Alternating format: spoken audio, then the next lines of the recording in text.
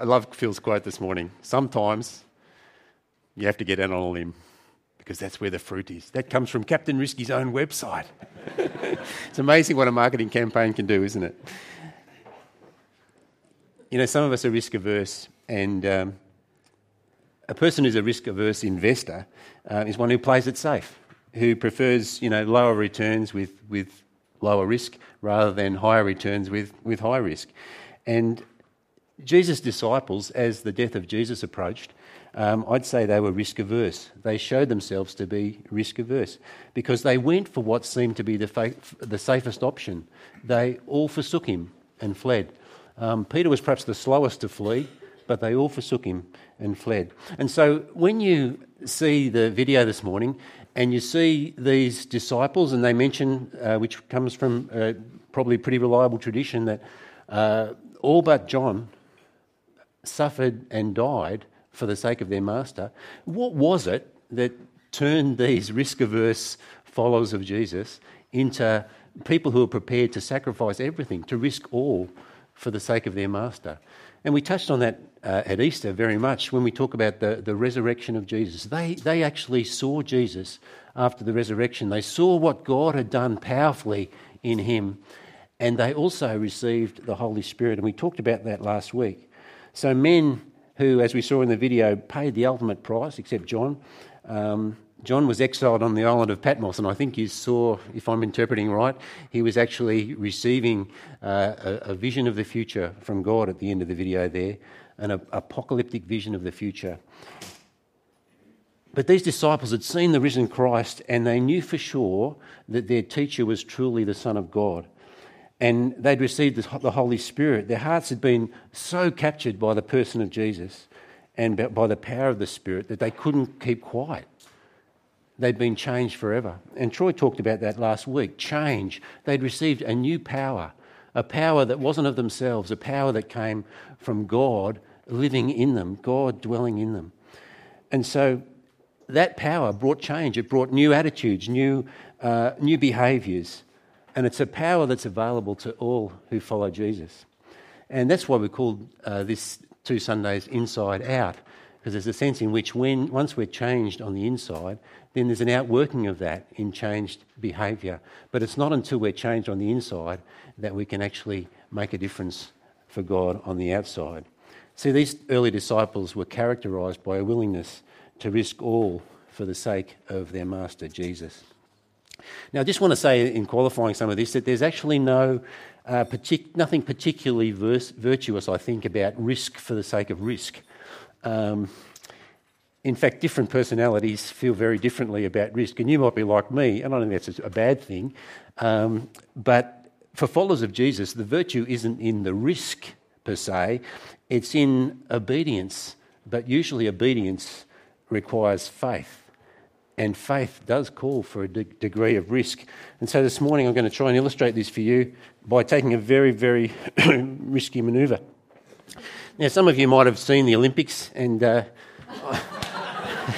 won't deceive you into thinking that in 1968 I was in the horizontal beam in the gymnastics, but you've seen those gymnastics exhibitions, and you've seen these young 14-year-old girls who risk their lives on a beam like this.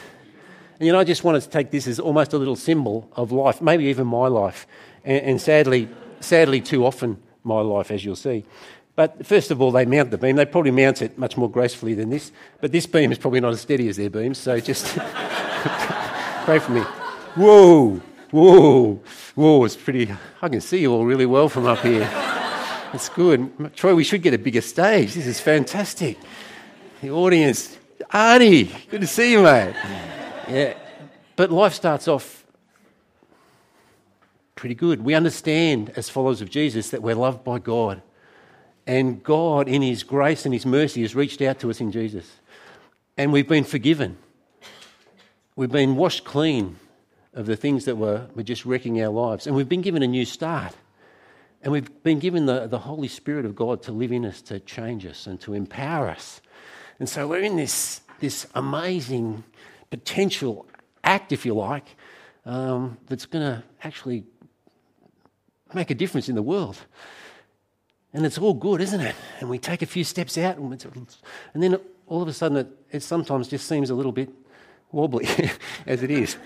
And we start to shake a bit. And we think, well, actually, even though I know when I've came to Jesus it was all out, it was all or nothing. And I wanted to actually be totally committed to him. And I wanted to be sure that there was actually nothing coming in the way of me being obedient to what he wanted me to do. But actually, I found it's pretty uncomfortable sometimes up here.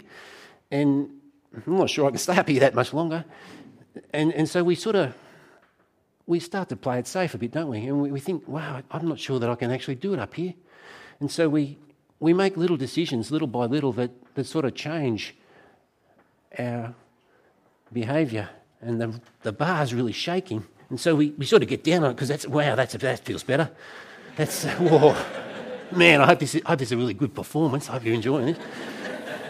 And we get down on the bar because we feel a bit safer there, and we think, well, yeah, this following Jesus and this risk bit, that anxiety corridor, man, no, I don't want to get in there. I really value my comfort. And, man, it's not even that comfortable here. I think I'm going to get... Well, that's better. That's better. Oh. And so we hold on to the bar. And we decide that, hey, from now on, I'm only going to hang around with nice people.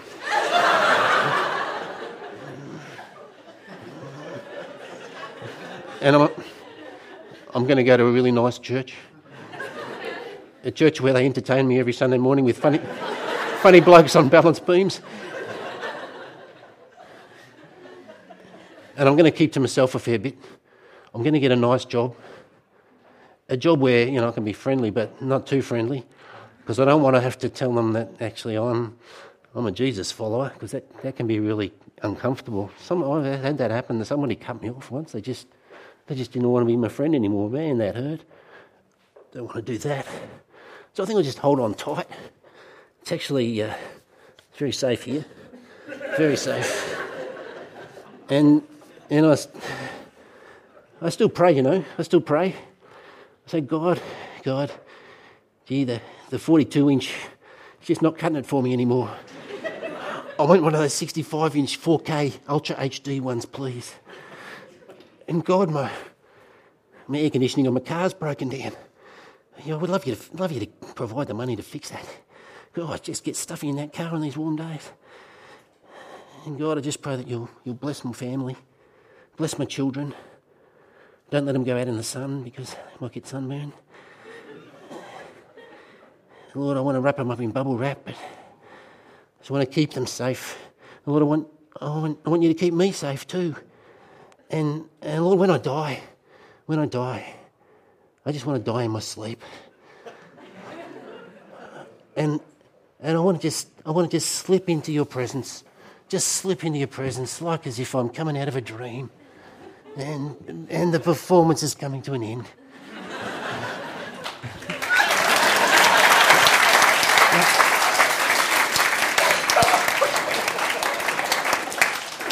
I'm glad you liked it.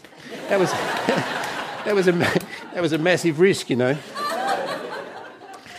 wasn't very comfortable. But sadly, that says a lot about my life when I examine it really closely. And I wonder if you're sitting there and might say something about yours as well. We can so easily fall into that trap of staying in that comfort zone and not taking the risks that we need to take. That wasn't original, by the way. You can find that on the internet if you want to. The beam was pretty original, though. I want to just share with you this morning, quite briefly, 5 things about 2 disciples who actually took a risk for Jesus. These are disciples who were very prominent in the early church, in the early parts of the book of Acts. The book that's called Acts because it's the Acts of the apostles or the disciples of Jesus as they brought God's good news into the world. These guys are Peter and John. And they go up to the temple and it's about 3 o'clock in the afternoon. And they're just minding their own business, but they see a man who's carried and he's been lame from birth. And he's carried in every day into the temple so that he can beg for money for those who are coming to pray at the temple. And he sees Peter and John, and he asks them for money. And Peter says, look at me, look at me, look at me. And he's wondering why, maybe Peter's going to come good with some money. But no. Peter says, I've got no silver or gold to give you, but what I have... Sorry, there's people laughing here. It's putting me off. I'm feeling anxious. This is serious. This guy had been crippled from birth, never walked in his life.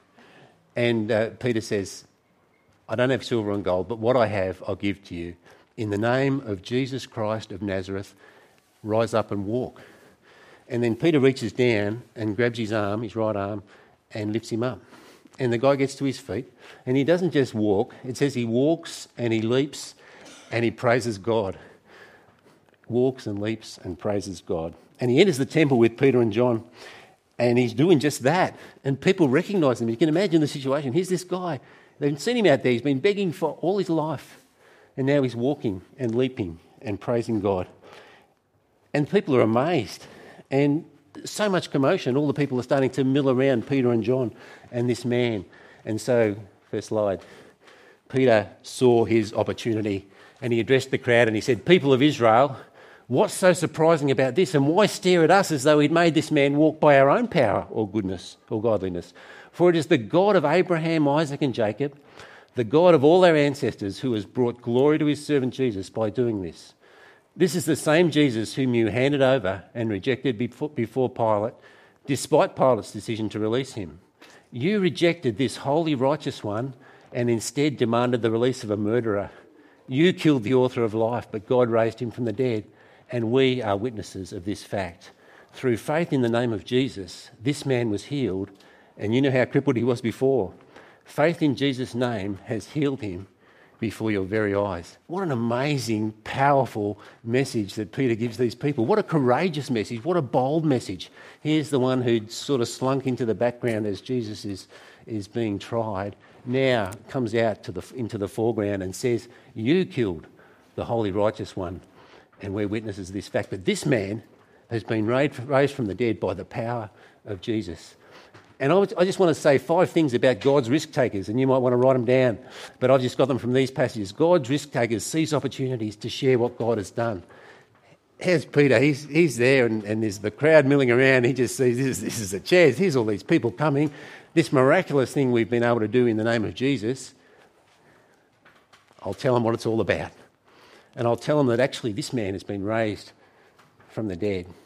Not raised from the dead. He's been healed. And he was so crippled, and it's all because of Jesus. It's in the name of Jesus. Wow. Well, the crowd, Peter just doesn't muck around and he doesn't waste too much time. He's got an audience, so he doesn't leave it there. And having accused them of killing Jesus, the author of life, he then concedes that, well, yeah, you did act in ignorance, but then he goes on to say, the next slide, thanks. But God was fulfilling what all the prophets had foretold about the Messiah, that he must suffer these things. Now repent of your sins and turn to God so that your sins may be wiped away. Then times of refreshment will come from the presence of the Lord, and he will again send you Jesus, your appointed Messiah. For he must remain in heaven until the time for the final restoration of all things, as God promised long ago through his holy prophets. Wow. He's not lacking in boldness still, is he? God's risk takers confidently trust in God who forgives and refreshes and restores. You can just see it all over those verses. He's proclaiming what the prophets had foretold, what had been promised long ago as the truth. And he's got a confident trusting that God has actually been doing his work, and now in Jesus, his work has come to fulfilment. And now as people repent of their sins, through Jesus they can be forgiven. God will bring refreshment. And ultimately, when Jesus comes again, all things will be restored. Everything will be put right. And that's a powerful message. And Peter proclaims it confidently because he trusts God confidently, because he knows that God forgives and God refreshes. and God restores. I wonder if you've experienced that in your life, God's forgiveness. It's a powerful thing. There's an exhibition in the gallery at the moment, and you want to go in there at some stage. In the far room, it's all about forgiveness. And if nothing else, it demonstrates just the power of forgiveness. I hope you have the chance to see that in a couple of weeks' time. Well, as they teach the people, the religious leaders, you can imagine, who are being accused of putting to death Jesus, so people like the priests and the temple police and the Sadducees, they're becoming thoroughly annoyed with what's going on here. Peter and John, with this boldness, proclaiming that Jesus is the Messiah and that he's raised from the dead. And the main thing that annoyed them were that they were teaching the people that resurrection had begun to happen through Jesus, that this was the Messiah. And so they seized them. They seemed to have the power to seize them, these temple police, and they put them under guard until the next day. Well, interestingly, the horse had already bolted because apparently 5,000 people had already heard and believed. So a little bit late maybe. But next day they were brought before a panel of these heavy religious types, rulers, elders, scribes, the high priest, and all the members of the high priest's family. And Peter is almost defending himself like in a court now. He responds really powerfully again. It says, Peter, filled with the Holy Spirit, said to them, rulers and elders of our people, are we being questioned today because we've done a good deed for a crippled man? Do you want to know how he was healed? Let me clearly state to all of you and to all the people of Israel that he was healed by the powerful name of Jesus Christ the Nazarene, the man you crucified, but whom God raised from the dead. For Jesus is the one referred to in the scriptures where it says, the stone that you builders rejected has now become the capstone. There is salvation in no one else. God has given no other name under heaven by which we must be saved. He's nailing it down, isn't he? The man you crucified, but who God raised. He keeps coming back to it. But he says that in this man who's raised from the dead, he's the one who brings salvation. There's salvation in no one else. Jesus said, I'm the way and the truth and the life. No one comes to the Father but by me. And Peter is preaching that message powerfully. I just noticed from this passage that God's risk takers also give credit to the source because they point people to Jesus, who says, very easy, you can imagine if you were Peter and John and you'd healed this man, a powerful healing, and you'd be seen as someone with incredible powers. And that was the last thing that they wanted. They wanted to point people to Jesus. They wanted the one who was responsible for the healing. They were just the agents of God in this. They wanted Jesus to be given all the credit. So I want to suggest that if we're going to be taking risks for God and we're going to see God at work on the other side of our risk-taking, we need to be able to give credit to God because he's the one who does the work in us, because inside out, God has come and dwelt in us by his Spirit and he wants to work through us. Well, when this tribunal court sort of met and they heard Peter speak, they made a few observations among themselves. They said, hey, these guys are incredibly bold speakers. And it's pretty amazing because they seem to be untrained men and yet they speak with such boldness. And they've clearly been with Jesus. And they're accompanied by a man who seems to be genuinely healed. And so they had no reply, really. And so they sent Peter and John out of the room while they conferred. And they basically conferred among themselves, it's undeniable, this healing has happened, and we don't want the word to spread because that could be really dangerous for our security, get us out of our comfort zone. And what we'll do, we'll threaten them with dire consequences. If they keep this up, it's going to be bad for them. And so they call them back in. And this is what it says, they called the apostles back in and commanded them never again to speak or teach in the name of Jesus. But Peter and John replied, do you think God wants us to obey you rather than him? We cannot stop telling about everything we've seen and heard. The council then threatened them further, but they finally let them go because they didn't know how to punish them without starting a riot. For everyone was praising God for this miraculous sign, the healing of a man who had been lame for more than 40 years. I heard of an Anglican bishop in England saying that he just was disappointed that when Jesus and his disciples seemed to operate in the book of Acts, everywhere they went, they caused a riot, whereas he said everywhere he went, they just made him cups of tea. And Jesus and his disciples caused a stir, didn't they, wherever they went? God's risk takers obey God as the first priority. We can't stop telling you about everything we've seen and heard. Should we be doing what you tell us and stopping? No, because God is our higher authority. And that's something for us to think about, isn't it? There'll be issues in our life where we have to come to the point of realising that God is a higher authority than some of the authorities that we are asked to bow to in this world. Well, finally, the disciples go back to their friends, the other followers of Jesus when they've been released, and they lift up their voices in praise to God. It's worth a read, the whole section in Acts 3 and 4. But here's part of their prayer near the end. It says, "And now, O Lord, hear their threats and give us your servants great boldness in preaching your word. Stretch out your hand with healing power. May miraculous signs and wonders be done through the name of your holy servant Jesus." And after this prayer, the meeting place shook and they were all filled with the Holy Spirit. And then they preached the word of God with boldness.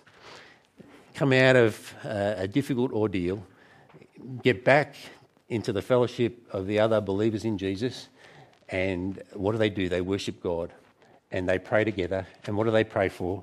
They pray for boldness. They pray boldly that they'll be used by God. I just love that story. You know, when I think about some of the bold things I've done in my life, I have to think really hard. Not too many. When I was about 30, though, we were, as a couple, we were really challenged about spending a little time studying the Bible together and actually going to a Bible college in Sydney. And I can remember at the time, Heather was probably more positive than I was, really fearful about all the things that could be obstacles. We didn't have that much money, and I was sure we'd be broke by the time we came home. And we had 2 young kids. How are we going to do it? Because we both wanted to study. How was it all going to work? But we did it, and we came home and we weren't broke. And we look back on it as probably the most wonderful year of our life. We learned and we grew in community with other people. And so often when we take a step of faith, when we risk something for God, it's only as we do it that we find God on the other side, and we can have this amazing confidence that the God who asks us to be obedient to him, asks us to step out in faith with him, meets us on the other side and assures us that he's been with us all the way. And so I just want to suggest that this morning for each of us there's a challenge, isn't there? I was reading a little story during the week of Parker Palmer. He's an educator, I think, really, and a well-known author. And he writes good stuff, but he talked about at one stage in his life being quite depressed, and so he went on one of these week-long courses to sort himself out, and it's happened to be one with Outward Bound, and it went to this place called Hazard Lakes or something. He says he probably could have chosen Pleasant Valley, because when he got there it was just full on, and everything about it was difficult. And one day they sent him out abseiling, and they basically just got a rope, threw him over the side of the cliff and said, go for it. And he gets down about 1 metre and he's just panicked, and there's a massive rock and he crashes his body into it. So they're shouting down to him, you need to put your legs out so that you're facing the cliff, not things, so you don't get destroyed. So he does that a bit further down, and then he gets down, there's this massive hole in the rock. So he knows nowhere to put his feet. And he knows he's going to have to go to the side of it, and he just doesn't know what to do. And he's absolutely panicked, a bit like me, I think, with his fear of heights. And they call out to him, the Outward Bound people from the top, and they say, "What's the matter?" And he says, I paused for a long time, he says, and all I could say back to them was, "I don't want to talk about it." And you can imagine that situation, can't you? And he said, and then they said, "We just want to tell you our motto." And he says, there I am, just fearing for my life, and what do they want? They want to tell me a motto. And the motto of Outward Bound is, if you can't get out of it, get into it. And 10 words, but really powerful words. And he says he's taken those words with him all through his life, because there's a sense in which each of us has a life to live. And if you're a follower of Jesus, it's a good life. It's a God-honouring life. It's a life that God will choose to bless. But it's not going to be an easy life. And we need to recognise that this is our life, and there will be obstacles that we face along the way. You know, there's no helicopter going to come and take us off that cliff face. No genie pop out of a bottle to rescue us from some of the things that we have to face in this area of anxiety, this anxiety corridor. No magic rubber that's going to make things disappear. This is our life, and we need to live it. We can't get out of it, so we need to get into it. So, what does it mean for you to get into it? For Captain Risky, it means kick it and rip it. Kick it and rip it. So before anything he does that's dangerous, he says kick it and rip it. Not because we eat risk for breakfast as followers of Jesus, but we need to be kicking it and ripping it, if you like, for Jesus, because I know every one of us in this room probably wants to look back on our life at the end of us and say, I made my life count. I made my life count for God and for all eternity. And so the simple challenge that I have for you this morning is I wonder if you'd be prepared to just think, just while you're sitting there, about what it might mean for you in this week that's coming to take one step stepping out, one risky step, a step of faith, a step of obedience to God, knowing what God would want you to do, but maybe you've been in that comfort zone and you haven't been prepared to deal with some of the anxiety might come from taking that step. Maybe it's something like making a phone call to confront some issue that you haven't been wanting to deal with. It's going to be awkward. I wonder if you're prepared to trust God for the outcome. Maybe it's doing something that will cost you something of value, whether it's financially or in time. Maybe it's signing up for an Engage activity. Maybe you're one of those people who really don't like Engage, you haven't been along too often.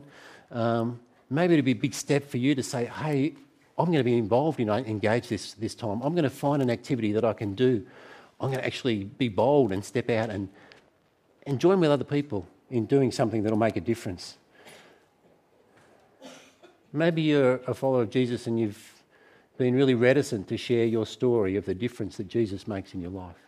I wonder if a bold step for you might be to say, well, this week I want to just be asking God for opportunities to share what Jesus means to me with somebody who I know who doesn't know Jesus. Maybe you need to reach out to someone who's hurting, someone who needs your compassion, your care, your love. Maybe you need to start giving something away, maybe money, in a way that you've never given it away before, in a way that actually hurts. My wife sometimes says to me, she sees it need and she says, I think we should give so much to that amount. And I've probably been thinking the same thing, but I've always thought about half as much. And you find when you do that, it actually doesn't, it's not a pain. It's actually good. It feels good. And it makes a difference.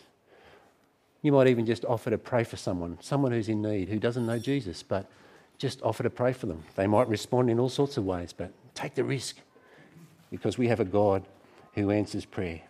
So I wonder if you're prepared to, the guys are going to come up and they're going to sing a great song, and it really relates to that last point that we made there, that we're going to be praying boldly, each of us praying boldly to be used by God. What we've got in 4 parts of the room on these chairs are little blue cards. And as this song is being sung, I'm going to just ask you if you're willing to just take a step today, a risky step. Not that risky, but it might be risky what comes of it. Because on this little card, it says, I'm going to step out for God this week by ... I'm going to step out for God this week by ... I'd love to hear from you what you've written on that card. I'm not going to ask you to pass it in. I'm going to ask you to take it, come out here, take one, and write something on the card that God might be prompting you to do this week. A step that involves risk, a step that would make a difference in this world for God. There's a verse on this that says, don't be afraid, for I'm with you. Don't be discouraged, for I'm your God. I'll strengthen you and help you. So let's seize opportunities. Let's trust confidently in a God who loves us. Let's give God the credit for what he can do through us. Let's seek to obey him first of all and pray boldly for opportunities to take a risk for him.